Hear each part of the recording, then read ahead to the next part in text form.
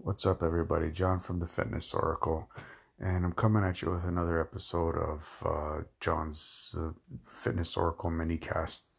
So, today I wanted to touch up on the some myths and misconceptions when it comes to body weight training and its effectiveness.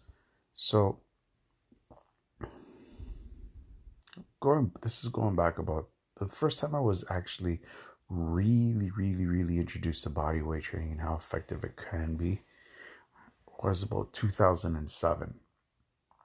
Now, up until this point, I never really put too much thought or value into body weight training because I thought, well, what my body weight's whatever, right? I need extra weight. I need 3 times my body weight on my shoulders in order for me to get a good leg workout.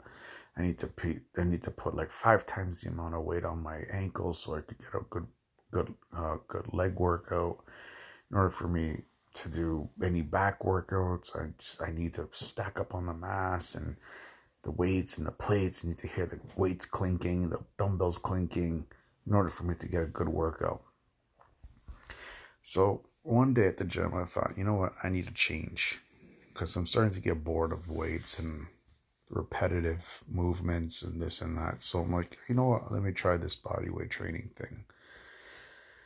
So I told myself, you know what, I'm not going to touch any weight. I'm going to go to the gym, start working out. I'm not going to touch a single dumbbell or barbell or a piece of equipment.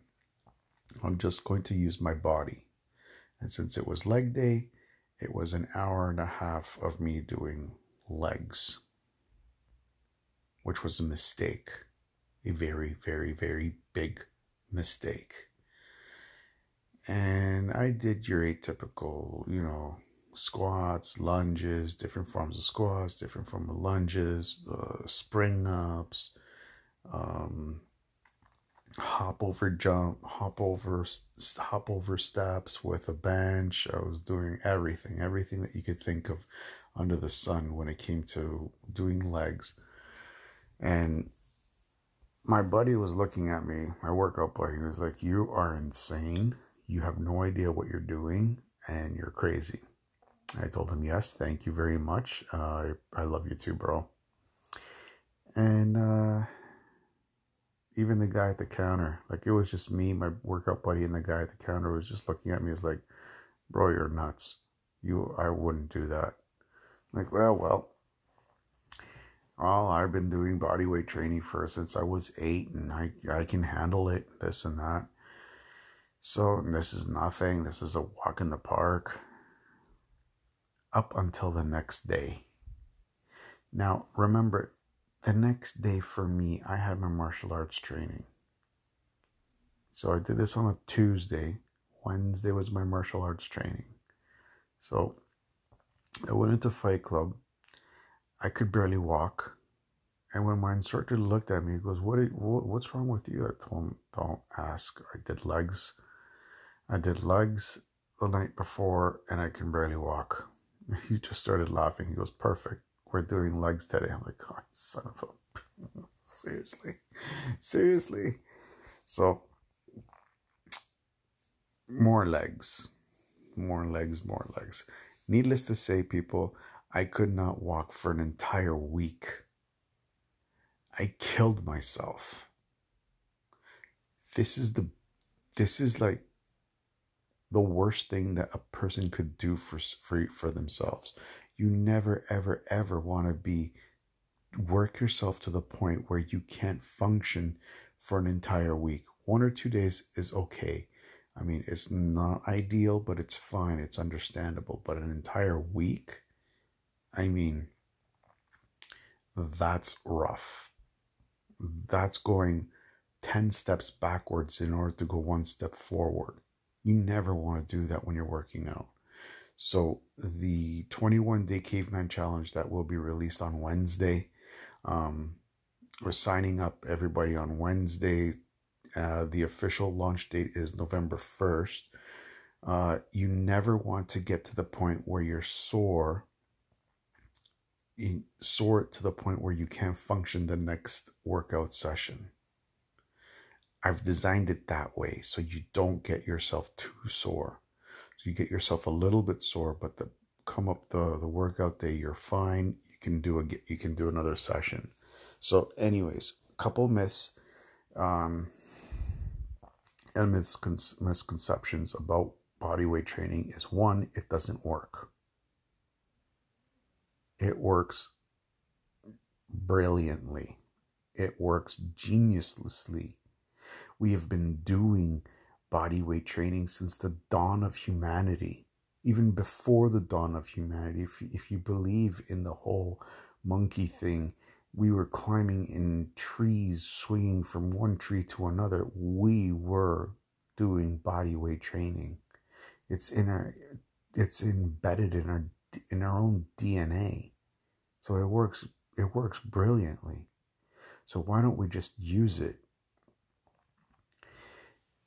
One of the second misconceptions about myth or misconception about bodyweight training is that you can't get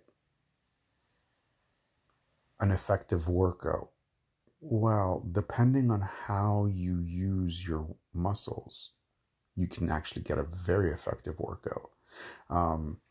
When you start to get used to the amount of repetitions of just pushing your body, what you can do is you can actually change not by adding more mass to your body, but by adding more time under tension that you're going through the movement,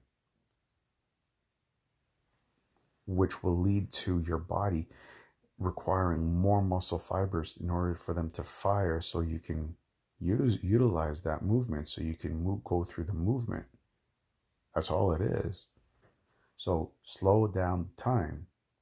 You can also introduce ballistic training, which introduces torque vectors through the joints, requiring your muscles to act differently in order to give your joints the extra support that it needs. There's so many different things that we can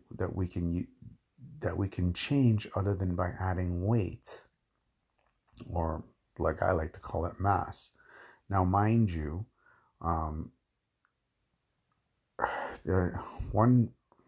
that's something else that I was going to go off on a tangent there. I just had to pull myself back on that one. I was just going to start to talk about how your body composition, how it changes. The mass may stay the same on your physical being, but your body will actually physically look different. That's because you're losing fat, but you're gaining muscle. So the scale may not change, but your body is changing.